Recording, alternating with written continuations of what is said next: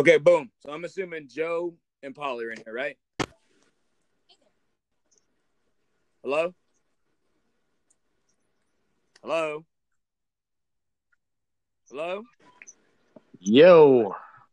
Okay, Yep. TJ, can you hear me? Yep. Yeah, I can hear you. It just sounds really low. Okay, hold on. I'm gonna try to fix that. Give me 1 second. Hey, Paul, is Paul in here? I am. Oh my! Yeah, I can barely hear you guys. All right, hold on. Says we have 6 people. Yeah, we do. Okay, hold on. Give me a second. Who's our 6th person? Let me see. Let me see. Hold on. It's me, Adam. Oh, there we go. TJ, Paul. Yeah, and Joe. Yeah, only 5. What? Yeah, it does say 6 people. What is that? There's an echo too. Yeah, I hear it too. Yeah, there's an echo, and I can barely hear you guys. It's like really low. I can hear you fine now that I finally got in. I can hear fine. It's your A's. Echo. The Yeah, A's give hold on. everything. Hey, so TJ, hold on. Give me 1 moment. Sure. Okay, we're gonna try this again. All right, so Joe, do I still sound low to you? Yeah, I can't barely hear you. Is it just me or is it everyone else? No, it's everybody. Last time it was perfectly loud. Now I can't barely hear you guys saying anything. Like, how bad is it on a scale from 1 to 10? I mean, I'm just gonna put everything on mute so I can hear you guys. Okay. Okay. Hey, so Joe, Paul, can you hear me fine? Yeah, I can hear you fine. Okay. Every time I talk, it's an echo. Okay. Hopefully. Yeah, and mine it shows that you're in here twice, Paul. Yeah, that's weird. Okay. What about you, Adam? How do I sound? You sound fine to me. One Paul TJ, went away. What about you, TJ? How do I sound? I can hear everybody just fine. Okay, cool. Hold on, I'm just gonna join back in. Okay. Yeah, I can hear you. But Yeah, he was saying it's super low, just like what I got. You want to try to go back and join back in, Joe? Yeah, I'm gonna do the same thing. All right. Whew, caramba. Holy smokes. Oh, man. I'm surprised your conference call is done, bro. Me too. They usually run a little longer. I know, ironic. The night that you probably couldn't do it, you're like, oh, okay, we're done. Sweet. Right. All right, I can hear you guys better now. Okay, awesome. Great. Full volume. Awesome. Okay, Paul, how do we sound, buddy? I mean, you're low. Well, hold on. Turn my volume back up. Speak again. Okay, echo, 1, 2, 3, 1, 2, 3. All right, you sound good. I don't hear an echo, so. Okay. Perfect. Let's go. Yeah, All right, Adam so- electronic and it's got AIDS. Yes. Wow. So we're going to make a smooth transition from that. All right. So welcome, everybody, to the 11th episode of the Orbs for Days Clan podcast. I'm your host, Wayne01193, and we have our usual co-host in the building, Navy Man 914, Superfly Manai, Grim Bones, say what's good. What's good? I like how Adam didn't say anything. Hi. said Superfly say was good. I'm not Superfly. Bro, I said, oh, yeah, as a collective. Oh, my God. Jeez. Get with the program. And we got a special guest. His name is TJ, but he's also known as Solar Grimoire. I hate your name. But what's good, TJ? Welcome to the podcast. Thanks for having me. You're welcome. Okay, so, look, quick tip. I'm thrilled. So quick tip, buddy. Normally, like, we're going to try to not talk over each other because when that happens, it just cancels the sound out in the podcast, and we want to just avoid that. So we're going to try to do things in an orderly fashion so everyone's opinions can be heard. And we're going to try to make this, not super long. To be honest, it could be like 40 minutes tops, since you're a guest today. Okay? All right. All right. I'm so glad to have you, dude. Yeah, so how was everyone's day besides Joe and Paul? I know y'all answered me. Adam, how was your day, man? So far, so good. I was able to jump about 12 light on my Warlock and about 25 or 30 on my Hunter. So you was grinding, bro. Okay, that's what I'm saying. Hey, TJ, what about you, man? How was your day? Pretty good. I was on the grind all day. Got up 5 on my Titan for the rest of the raid tonight. Oh, nice. Heck yeah, bro. All right, well, speaking of raid, that is actually our first, transition into the topics of the podcast. So we have four total topics in this podcast.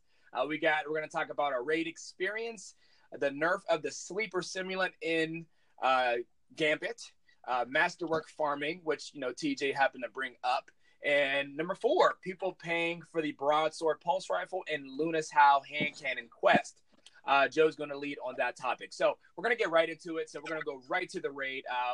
I'll tell you about our raid experience. Well, actually, let's have TJ. Since you're the guest, I'm going to try to have you go first and foremost in the conversation, and then I'll go, then, Adam, et cetera, et cetera, et cetera. So, TJ, talk about your raid experience in this new Dreaming City. Talk about it.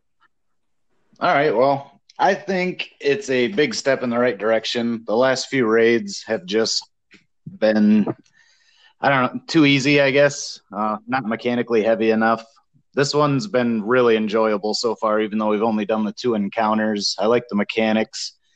Doesn't seem to be overly difficult, and it's bringing back where communication is a key factor, which we haven't really dealt with in a large abundance since, like, the Taken King raid. I don't know. I'm enjoying the mechanics so far.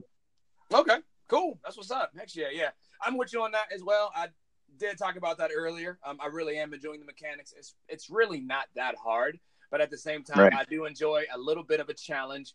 It's really fun. And for those listeners that don't know, the raid is called The Last Wish, and it's in the Dreaming City. So this is a part of the new Forsaken campaign of Destiny 2. And it's amazing. I love it. I still reminisce on the Destiny 1 raids and how much fun I had. And so far, Destiny 2 has been getting better and better. And thus far, these raids that have been coming in Destiny 2, this is the best so far. I'm enjoying it a lot. And once we complete it, I'm sure we'll definitely be going back in and we'll understand the mechanics, et cetera, et cetera. But I enjoyed it. We didn't finish it. We only beat the first 2 encounters. As a matter of fact, we beat the second encounter for the first time yesterday. And we're going to try to continue it tonight. So I kind of have to do a little bit of homework on the third encounter, which I did not do. Yeah, but I'm excited. It's just mentally exhausting, but it's still a good time. Adam, what do you think? What was your how was your raid experience? It was good. I mean, I definitely enjoyed it. Again, I mean, we still got, 3 encounters left? So I guess we'll see. I'll wait to judge it entirely until we complete that. But so far, it's not challenging in terms of difficulty, but it's one of those you definitely have to be quick. So it's one of those you have to be very good at thinking on your feet and kind of communicating, like we found out yesterday with the whole little puzzles and everything. So, yeah, I like it. All right, that's true, yeah. All right, what about you, Joe? Go ahead. So I like how we're incorporating the raid back into the storyline, right? Because the last raid, it was just kind of like, okay, well, you got a storyline, the Red War, and it had nothing to do with the raid, really. You just kind of had this, like, offshoot storyline. So now everything's coming back together. The homeworld, the Dreaming City, changes as people progress in the raid, which is interesting to me. The environment actually changes. This week we saw, like, there's all this, like, Taken blight, like, kind of floating around all over the place. So the map is changing, which is a new thing for me. In any game, really. It's just kind of like growing with it. The storyline as well, so you have the story missions, that changes. I'm really interested to see where they're going with it. I don't know if it's going to be one of those, like, Marvel Avengers time loop reset storyline type thing, but yeah, I'm curious. And like you were saying before, the storyline with the raid, as we do the different cutscenes running between areas, is good. And I like that we've gotten to the point now to where we're able to do the right amount of damage to the boss, but the only reason why we're failing is because we're not getting things right on the money. So that's a good feeling, I think. Yeah, I concur. I like what you said. I like the fact that you pointed out that there's a correlation with the story that we played before we got into the raid, and it's actually true. I'm glad that there's an actual effect on the rest of the open world, even after and before you completed the campaign. And there's like a 3-week loop, and it's like a thing going on with, like, the Savathun, boss, the witch, and how she's getting power, and I don't know. I enjoy the lore behind it and how it's connected to like the story that we play. Go ahead, Paul. What's your experience like? Pretty similar to Joe's. So for the most part, I would say I like that the raid correlates to the storyline. I like that it feels like an addition to it. And then I guess for the cons, I just kind of want to say, like, with the raid armor, still, I know they're giving us these mods that to do more damage or to get our class ability back or our grenade ability back if we do certain things, but there's still no raid specific perks on the armor sets. And I was kind of thinking about it, like, all right, well, what could they even have? Because it doesn't really seem like there's any, like, specific task that we are doing in the raid. I don't know. Maybe you take less damage when you're holding one of the little crystals. That way you don't die as fast on the plate or something like that. I don't know. I mean, there's like little things they might be able to do, but I guess in a sense there's not. I just want to see what they kind of do moving forward because I don't know if you guys have heard or not, but there is not going to be a prestige mode for the raid, and you're basically going to have to work off the triumphs. Whether it's like Petra's, where if one person dies, the entire fire team goes back to orbit, or like completing encounters with the raid where everybody's the same class, or I guess like elemental class. So either all solar, all void, all arc, things like that.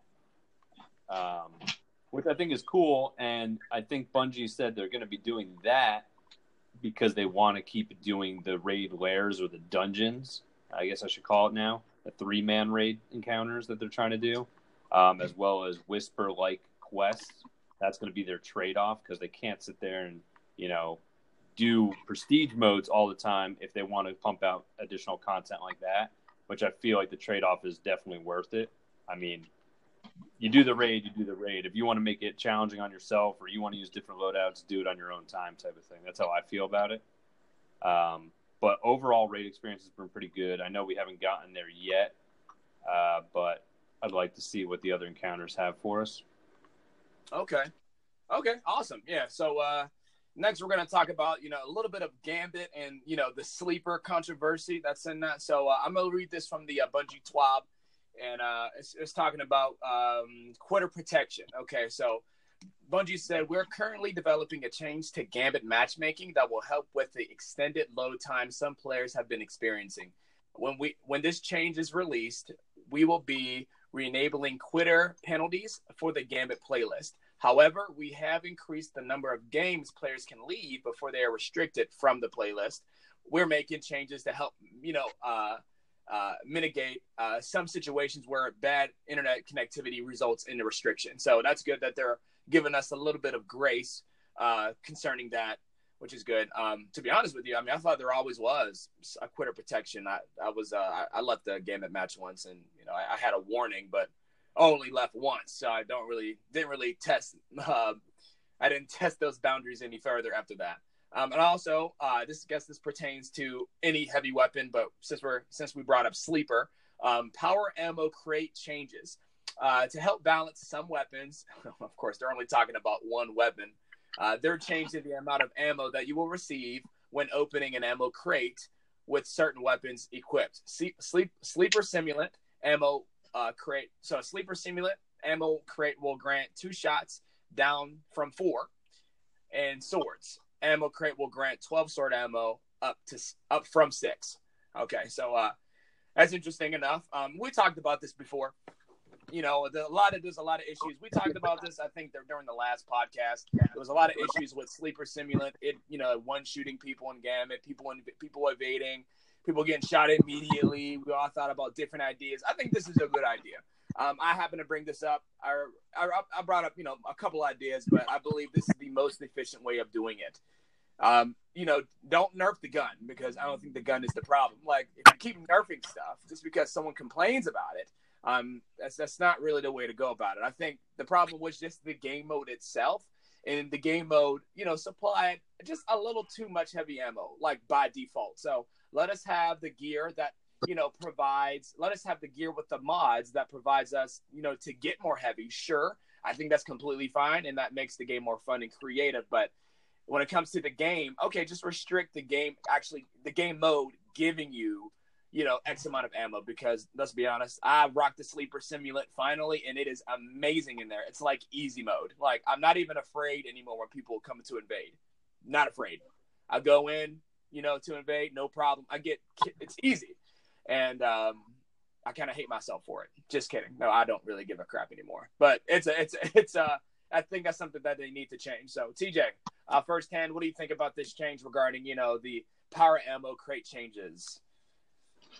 I mean, I think it was, I don't want to say needed, but I just don't know how much change in the economy is actually going to help. If you think about it, when we play Gambit, we generally have pretty much one dude that's doing all the invading. So as long as we keep feeding him the power ammo to invade, it's still going to result in the same thing. We might have to change tactics inside our own arena, where we all use swords for our heavies or something like that, so we have a bunch of ammo for boss DPS at the end or whatever. But I personally don't think it's going to change a whole lot. Okay. Yeah, no, I hear you on that. Thinking about it like that, I don't think it's going to change a whole lot either. But I do think it will help out just a little in terms of, so like, not everyone hits their sleeper shot on point. So that, yes, true. I think in addition to that, they need to reduce how many times ammo comes into, so they can control that a little more. So not only reduce the amount that you get from getting heavy ammo from the map, but also reduce or increase the time that ammo loads in the Gambit. So, they're not just like, taking a bunch of heavy ammo and still doing the same thing. Maybe even though they're getting less of it, but I agree with you on that. If they have one guy designated, getting sleeper to invade, then it won't really make much of a difference. So maybe, right. Hopefully if they, just increase the time that in between that the heavy ammo shows up when someone grabs it, I think that will definitely have an impact, because it'll make you think about what you should grab as well. But anyway, I like that they're doing that. But okay, good. Adam, what's your take on this power ammo crate change? Whatever. I mean, if they want to give me less ammo on my sleeper, I'll still kill people with it. Yeah, touche. All right, Joe, what you think? So I mean, with any of the changes, I'm still at that same point, like we've discussed every time we've talked about like metas, or like, hey, this thing's like worse than that. Like, when you think about like sleeper simulant, it's just like, all right, dude, that's just one of the tools of the trade. What's the top stuff? Leave it the top stuff. Leave the stats the same so I can adapt to it. I mean, when I think about like the sleeper simulant debacle that we have now, it's kind of like, okay, well, if someone's coming at me with a sword and I kill him with a gun, do I really care if the dude, as he's dying, the guy that tried to kill me with the gun, he's like, oh, you used the meta? No, I don't care. I killed that guy. Like, my goal is to kill that guy. So when people complain about like, oh, sleeper's like OP and all this other stuff, like, all right, well, I mean, it is what it is. You can work things around it. If I have a sword and I'm going against the guy with a gun, then I can hide around a thing and freaking hit that dude. But then they're going to be like, oh, well, that guy's camping. Like, people are going to complain about whatever, man. As far as like limiting the ammo thing, I mean, half the time I'm not getting power ammo in Gambit anyhow, because people are douches whenever I play with them. I'm not playing with you guys. So I've been killing people with other stuff anyhow. So, I'm still getting me and mines, but that's just my opinion. I'm just kind of indifferent about it. It doesn't really make an impact on me at all. Yeah, I mean, like I kind of agree a little bit there too, regarding like adapting to it, because I was always worried that like, oh, well, now what's this, but I think that's why I advocated about not just leave the gun alone, stop nerfing things, unless it's like crazy. Like, obviously it's the game mode, because no one complained about sleeper simulant before Gambit. Right. That's the point I'm making. So leave the gun alone. Yeah. Well, and then you've got like the lore behind it too, right? So Rasputin made this like ultimate weapon, or this ultimate weapon sets and all that stuff. It's like, well, yeah, if I got hit right in the face with a gigantic laser, I'm probably gonna die. We're gonna die. Yeah, like I I'm very competitive and very excited per se. When I'm in competitive mode, like the same thing goes for Telesto, or whatever. I mean, and nothing seems too outlandish and crazy. in terms of what people may use that happens to be powerful or the path of least resistance. But I'm gonna stop talking for a moment. Paul, share your opinion on it. Go ahead. Well, I mean, so I've already given my opinion on the sleeper in previous podcasts, but I guess what it comes down to is it's still going to be there, like TJ's saying. Like, it's not changing, and it's not going away, and it's still going to be a top meta weapon. So, like, as far as Joe and TJ, what they're saying, like, we don't have to worry about having to change our tactics or adjusting. Like, it's still there. There's no change. The issue I think that it brings, at least for a lot of people, is that it's just not fun. If some dude invades and he gets quad killed, the entire team, with a sniper, it's like, damn, that dude's good at sniping. Mm-hmm. But when someone invades and team wipes you with a sleeper, the skill gap is like just non-existent. Like, it's not fun to lose when you have like absolute disadvantage like that. Right, the gun is street autopilot. That's what people have an issue with, is that it's the fun factor is literally going away in Gambit because of a weapon. Where in Crucible, you wouldn't really feel the same way about Sleeper because, Heavy's just not as common like that. No, but you feel that way about the Graviton and Vigilance, but they didn't do shit with that. That's not true. I never had discomfort towards the Vigilance wing, and the Graviton, it needed a little bit of tweaking, but I think they fixed it when they buffed all weapons to get that same damage output on precision hits. So that was the only issue with the Graviton. But there were still other weapons you could use to beat the Graviton at the time. It may have been the Vigilance, but I never saw somebody with the Vigilance wing and was like, oh no, I can't play PvP, like I'm gonna die. Like, yeah, I'd still kill them. But again, if you're good with a sniper now, you can take someone out who has a sleeper before they get their shot off because a sniper is instantaneous. It just depends because do you know how many times I die from a sleeper when I'm like well behind cover? The sniper has skill. The sleeper, you can't snipe somebody behind a wall. Like, the hitbox is just completely different. And even when they nerf it, I still wonder how it's going to affect because the sleeper still is probably going to have a large hitbox. On top of that, if you invade and you have 4 shots and you can see exactly where we are, a lot of people don't even care. They literally peek and fire, and if you're behind cover, you're behind cover. But they're still just like, I mean, it's just because it's a one-shot kill no matter where it hits you, regardless, even if it hits you or not. Like, if you're like behind cover or it hits like the grass next to you or whatever, it's just not fun. That's what people are having. Hits you in the pinky toe and your head blows off. Yeah, and then you have other linear fusions that even if you unless you get a direct headshot, you're not getting that kill. And those are also heavy weapons. Yeah, but again, it's an exotic heavy, and like Joe was saying, it is Rasputin's biggest weapon, like the most advanced weapon Rasputin gave to us. That it's so yeah, it's powerful. Okay, what about the Whisper of the Worm? That is, I agree that it should kill. Ultimate sword logic weapon right there, and it still doesn't shoot people through walls. It still doesn't have a hitbox the size of like 3 Guardians standing side by side. Right. I can't tell you how. Ask you guys this, if you don't mind, just because you guys are, I hear both you guys' points. So I'm just kind of curious. Would your opinions change if sleeper stimulant was harder to get? So say like you had to do really well in Crucible and like also if there was like a really extremely hard quest line for it, would you guys feel different about it? Because less people would have it.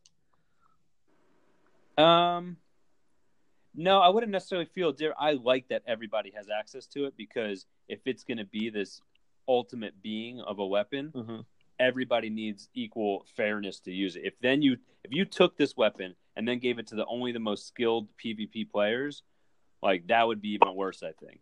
Yeah. Okay. I was just wondering. Well, TJ, you got any comments on that? TJ? I agree with Paul on the situation. I can't tell you how many times I have shot a sleeper round, and I say to myself, God damn, I can't believe that hit that guy. That was, you know what I mean? Like, how the hell? I was not expecting that to hit him.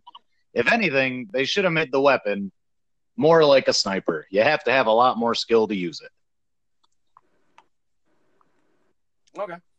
Yeah, I'm like I said, I'm always going to be indifferent about it. I'll be lying to say it is not fun. I mean, I'm not be lying to say it's fun when I get killed with a sleeper. Like, oh, it's fine. You know, I get it. You know, it is the most annoying to get killed with, but for the most part, I'm still standing by that. It is what it is. I really think like ammo is everything. If there's no ammo in the gun, then the gun is worthless. Right. So if you control how much ammo you get and how often you have access to it, that will change things. I think you need a combination of both in order for it to be actually really effective. Because since this is Gambit, there's a PvE and PvP mechanic involved. So you have to consider that, hey, you know, people use sleeper for the boss, and yes, people also use the Akilos shotgun, which is amazing, by the way, on the boss. But still, also amazing at Guardians without getting stomped. Say that again. It also does a good job at taking off Guardians' heads. It's actually really ridiculous how much range that gun really has. I saw there was like a YouTube clip where I mean, not quite as much as the Chaperone, but not as the Chaperone, but it's more effective and more DPS because of how fast it fires. I saw people a whole team use a kilo shotgun on Callus, and they're on plates. No, yeah, on a boss, yeah, but like on a Guardian, Chaperone like snipes people. Well, yeah, it's a good shotgun. Colin knows about that. Hopefully, Colin's listening to this. Sucker, he hates when I use it, but really good opinions, guys. I really love it when you guys just talk. You know what I mean? It makes it seem it makes it seem more organic. I love that. And sometimes I even kind of switch my position on certain things depending upon what you say. So if you guys have something to add, just say it, or like wait till we're done and like feel free to interject. Say, hey Wayne, you know, hey, I got something to say, and you know, say it. You know, I like it. That was good. Well, I do have 2 saved rounds on that one. So I was gonna say, as far as like the Aikilos goes, if you guys don't know, when Trench Barrel is activated, it significantly reduces the damage fall off of range, like significantly. So you have to be in their face.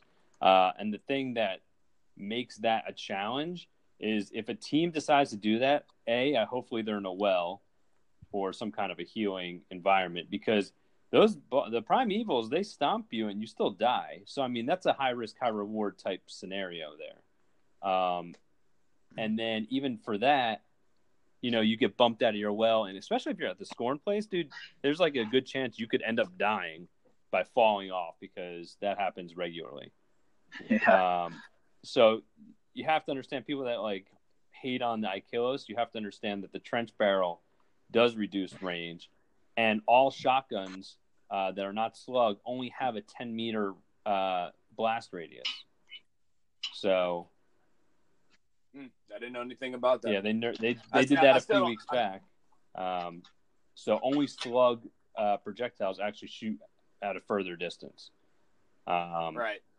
And then the last thing I want to say is, I don't know, like I don't know who the best. Oh man, I think I just died. I don't know who the best, PvPer with a sleeper is. I'm sure there's like some dude who makes YouTube clips, right? But going into Gambit against someone like that, I would be a little disgruntled. Now, knowing Adam, he could come at me with a sleeper all day, and I think I have a fair advantage with my weapon loadouts to take him out. Sorry, Adam.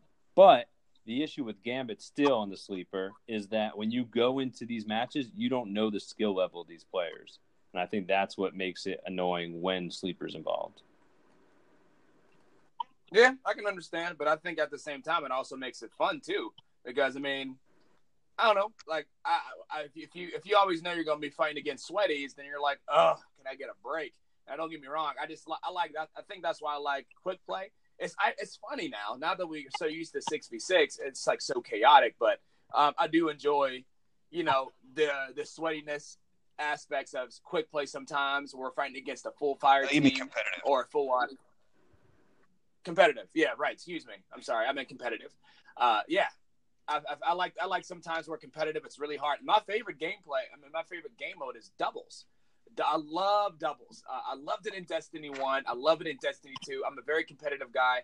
I like the fact that, I don't know, it shows the skill ceiling is a little higher. You have a higher chance to show what skill you have because it's only a 2v2.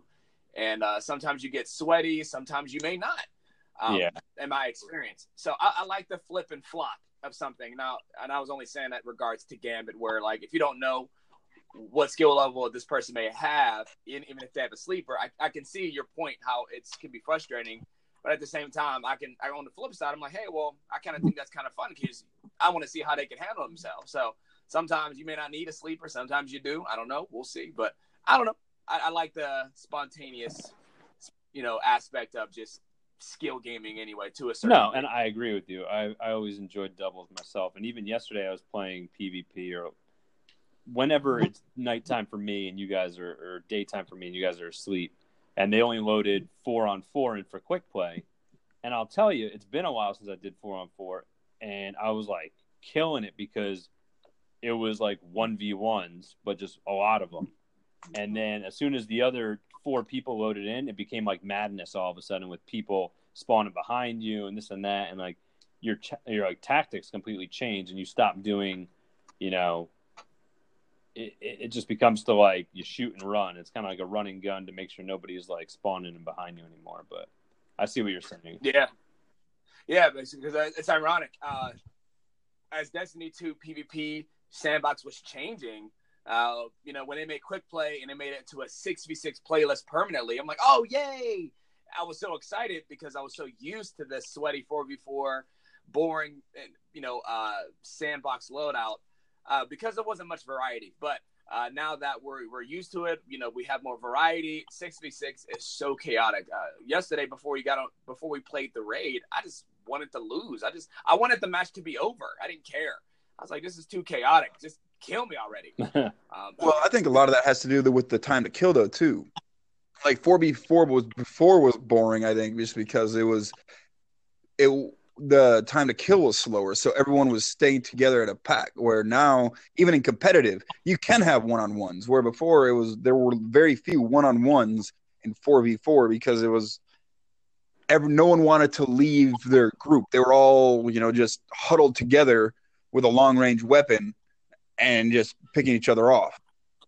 But now there tends to be a little more, I can sneak around and I feel confident that I can, unless you happen to run into all 4 of them.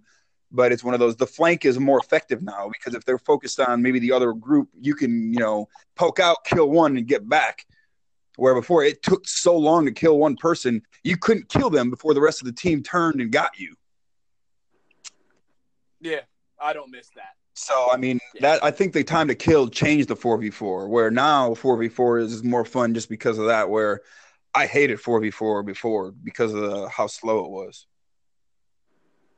Right, I agree. Yeah, no, I 100% agree. Saying it like that, yeah, you're absolutely right. I agree.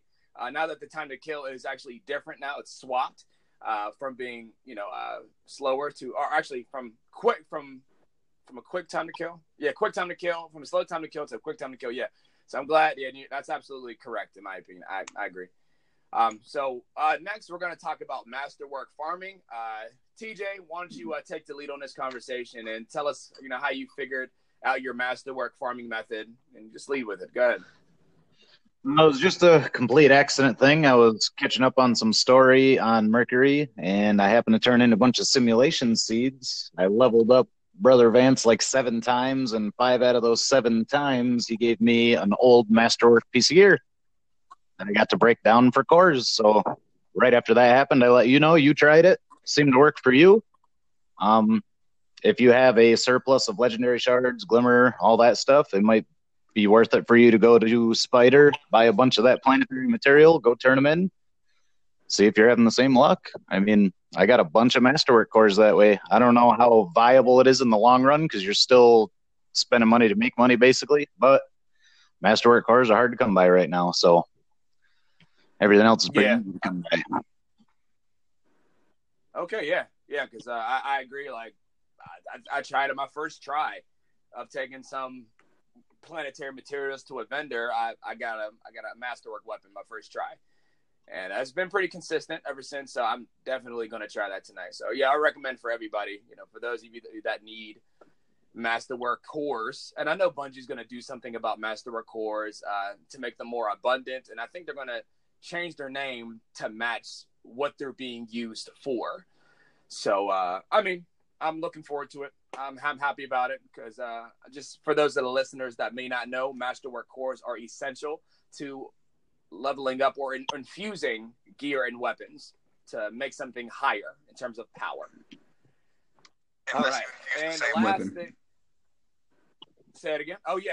True. Unless you infuse the exact same item, a duplicate, then you're just, then it won't cost you any. It won't cost you any Masterwork cores. You're just spending Glimmer, which I think is cool. I think I like that. Just give us more of a window or an opportunity to get Masterwork cores, and I won't really complain about the economy or how it really works. I'm okay with it. Same thing with exotics. If you want to infuse an exotic into a legendary, it's just Glimmer and material, like planetary material. Oh, I didn't know. Yeah, that. we Sweet. found that Okay. out the other day. But in addition, so the way that we're actually going to get, I'll call them infusion cores because I don't know what they're actually going to be called. You're going to do Spider's bounties. So all his normal bounties that he has will actually offer Masterwork cores. What? That's cool. In addition, and I should start on Tuesday. I believe they're coming out with a hot fix on Tuesday. I think that's a good move. I think that's a good Yeah. move because, we've gotten to the point now to where it's like, oh, you know what? Why am I going to hang out at the Tangled Shore? I'm just going to go in there buy like 2 or 3 Masterwork cores, and I'm going to go straight to the Dream City. I'm not even going to hang out at the Tangled Shore anymore. So I think it's a good move on their part. And they're doubling it up. So not only are they going to have these high-value targets give you Masterwork cores for completing their bounties, all lost sectors, when you hover over them, will tell you the name of the lost sector as long as you've already completed it. Oh, what? So you will know exactly where the drain is and where the error dock thing is. And it's going to make getting them that's easier. Sweet. Yeah. So, yes, instead of, running down your Glimmer and your legendary shards to get maybe cores from these vendors on each planet, if you just wait it out a little bit longer, the fix is coming. What else was I going to say about Masterwork cores? Oh, another thing is I got 10 from hitting legendary or legend on Crucible yesterday. Yeah, see, I told you, man. Yeah, that's how I've been getting my stuff. Yeah, so I mean, I know Joe plays PvP constantly, so he's probably swimming in cores. No. But someone like me, who I've been avoiding it a little bit here and there, I need to get back into it. But I mean, that bumped me from 6 to 16 right there, so I'm back in business. Yeah, see, I was an idiot. I was an idiot. I got like a crap ton of Masterwork cores, but then I was infusing like every 10 seconds. So I have a whopping 12 Masterwork cores. I'm like, I don't even know how I'm gonna make it through the week, dude. Like, I'm gonna be eating ramen, I'm out, dude. That expired Cade's ramen ticket. Yeah. Please take this. Please take this. My I have family is 3.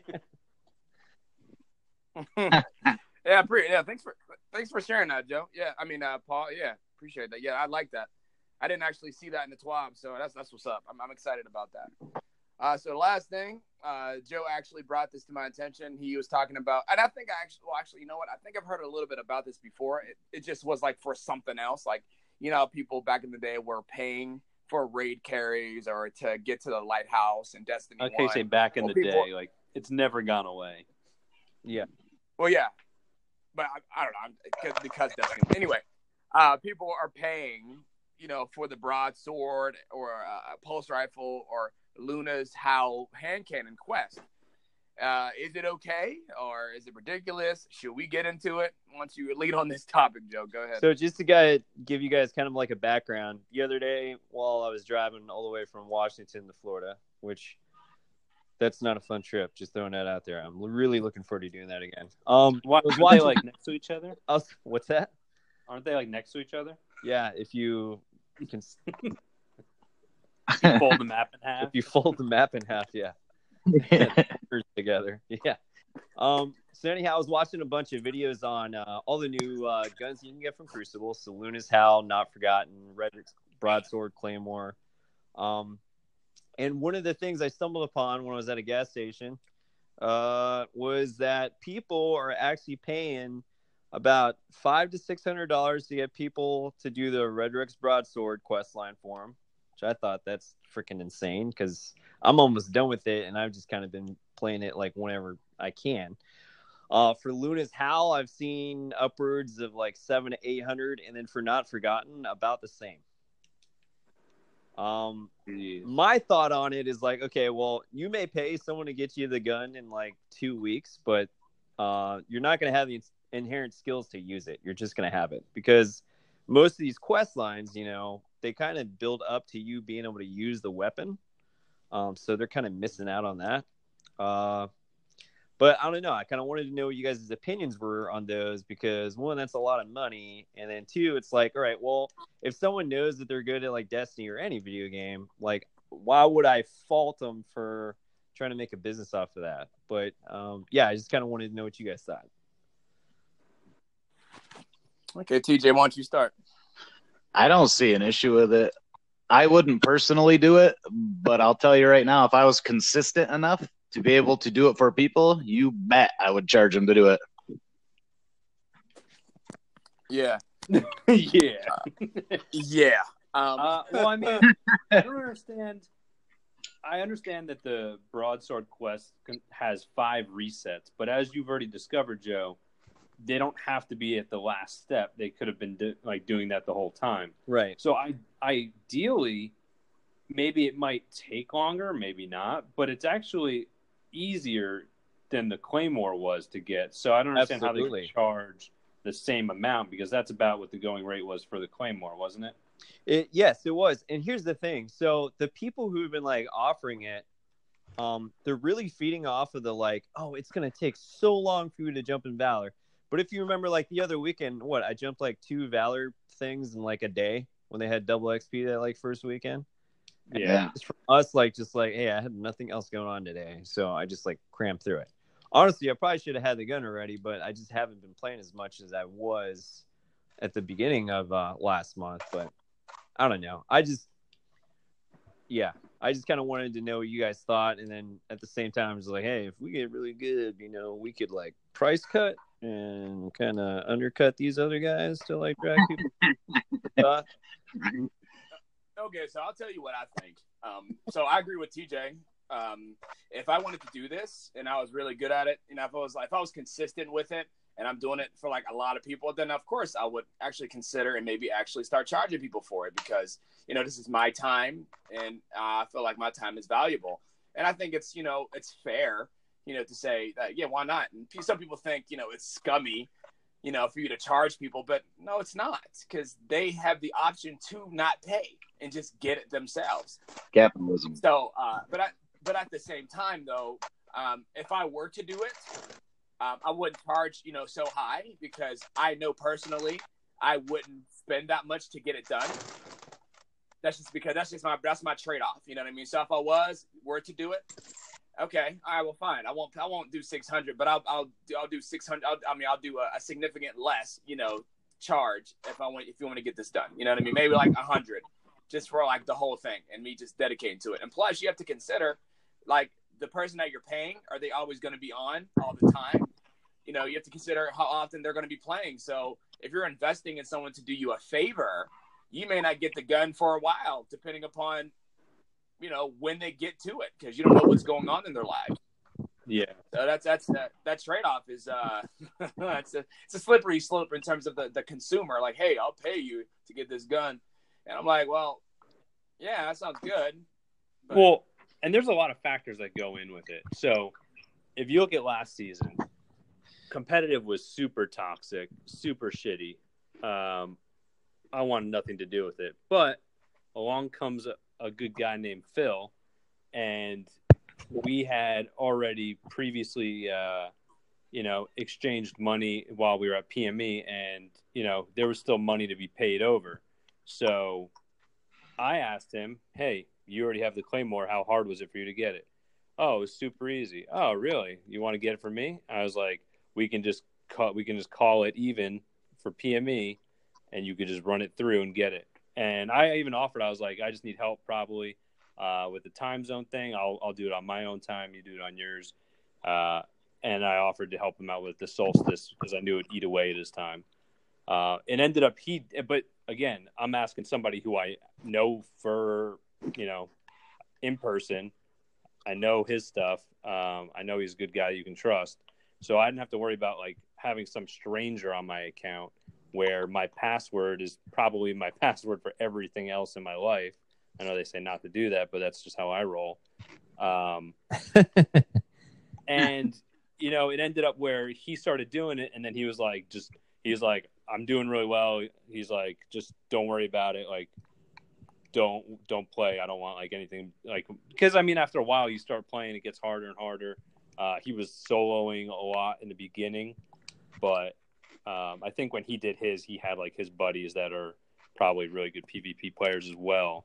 So it probably was like less of a grind, but he was like, don't mess up my streak pretty much. And I was like, yeah, fair enough. That's fine. Because I know he's like on his account, even when I helped him with his, what's it called? The summer solstice stuff.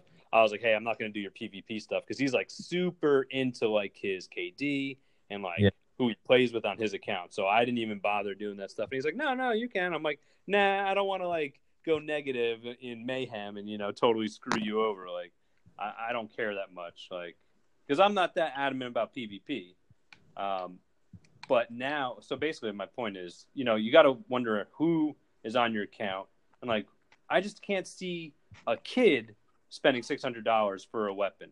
So who's this client getting or who are the clients? It's got to be adults. That's my guess.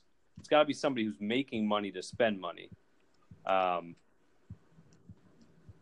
yeah, I just can't see like, middle schoolers, even high schoolers spending that kind of cash. They're probably the ones making the cash, to be honest. Right. Yeah. Yo.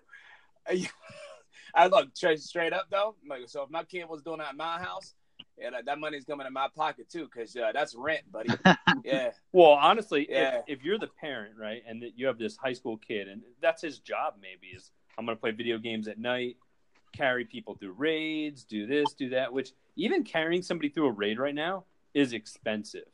Yeah. Like I follow this one dude on Instagram just because he's constantly posting stuff. Like he's on top of it all the time, and he's like, oh, we just completed, Last Wish, and now we're accepting offers for all 3 platforms and DM for details. But, like, I've seen him post stuff even when it was, like, Prestige Callus, when people were trying to do the Solstice stuff. And he was asking for, like, $100, $200 for a Prestige run. And I'm like, who would pay that? Like, but I get it. Does. Get it. There's people that just don't have clan. They don't have friends capable. I mean, I know a lot of people that I just like, I wonder how they even, got past the story mode, but. All right. So, we're going to wrap this up, really soon. It's reaching an hour. We're at 48 minutes. Adam, did you have anything you wanted to say?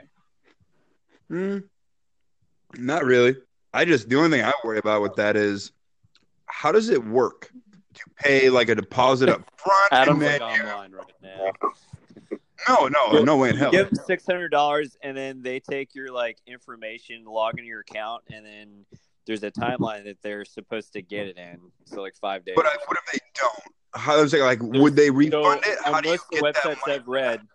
On most of the websites I've read, there's really no guarantee other than just like, I guess you could call your bank and be like, "Hey, I didn't make that charge." Or something. Yeah. No, well, I mean, think about it this some way. of them They're gonna have a whole bunch of people doing this. You can't do it with one person, right?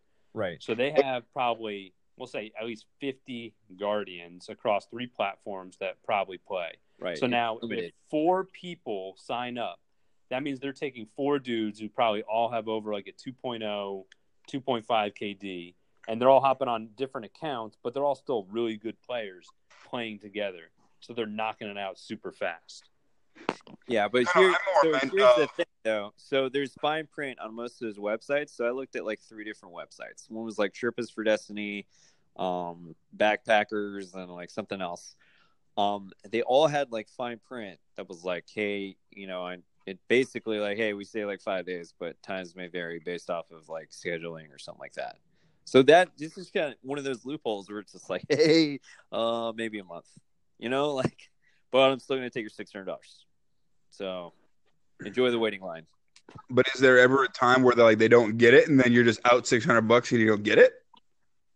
I mean, Who knows? I don't know how in depth with like the legal part of this is, but I mean, if you're giving somebody money for something that's not completely guaranteed because of the way they write their contract up, like I don't see it's a risk.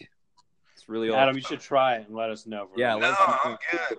I'm good at spending my money on Legos. So, well, and here's the last thing I want to say about it. Hopefully, I remember. Yo, what were you just saying? It was something that you were just saying. For what now? Was it time based? Yeah, so their leading argument on most of them is like, hey, we'll get the whatever in like 5 days. But then they'll have a caveat in the fine print, kind of like those car commercials where they have like the really super fine print that's like in the background. And it's like times may vary, like, it may take way longer than like 5 days or something. It's like, oh, okay, well, good luck. And I had another comment. I just can't think. I thought maybe if you said it again, I'd remember it. Adam, what were you saying about it, though? I don't know. It's interesting that people would pay that much with no actual guarantee that they're going to get it. Well, and then there's no guarantee that they'll be good with it when they get it, too, I mean, I can't get this hand cannon, but then they're like, trash the hand cannon. Like, oh, you're out $600, $800. So, yeah, again, like I don't know. I mean, I love this game, and it's fun to play. I don't know how anyone can justify spending $600 on a gun. A fake gun. Yeah, a fake gun. Yeah, I mean, obviously a real gun, easy. But all right. Okay, guys. So we're going to cut it off here. But thank you, everyone, for listening to the Orbs for Days Clan podcast. We want to thank TJ, a.k.a. Solar Grimoire, for being our guest tonight. Thanks, man. Thanks for coming in, man. I appreciate it. Yeah, thanks for having me, guys. Yeah, absolutely. Yeah, and hopefully we'll see you more in the future. We're trying to get more guests on the show. Definitely people that are in our clan. But hey, as we grow, we may get more people that want to talk to us. And if you know someone that's really into Destiny or want to have their opinion put out there, we can try to create something. We'll get something down packed. But thank you everyone. Thank you everyone for joining and listening. And until then, we will see you guys in orbit. Bye-bye. Bye. Thank you very much for tuning in to another episode of the podcast. We really appreciate that, as always. If you guys want to check us out on other social platforms, feel free to do so on Instagram and Facebook. You can just type in Orbs for Days and you'll just find it. Also, if you want to check us out on other podcast platforms, whether you have Android or iPhone, there's Apple Podcasts, Google Play Podcasts, and even Spotify.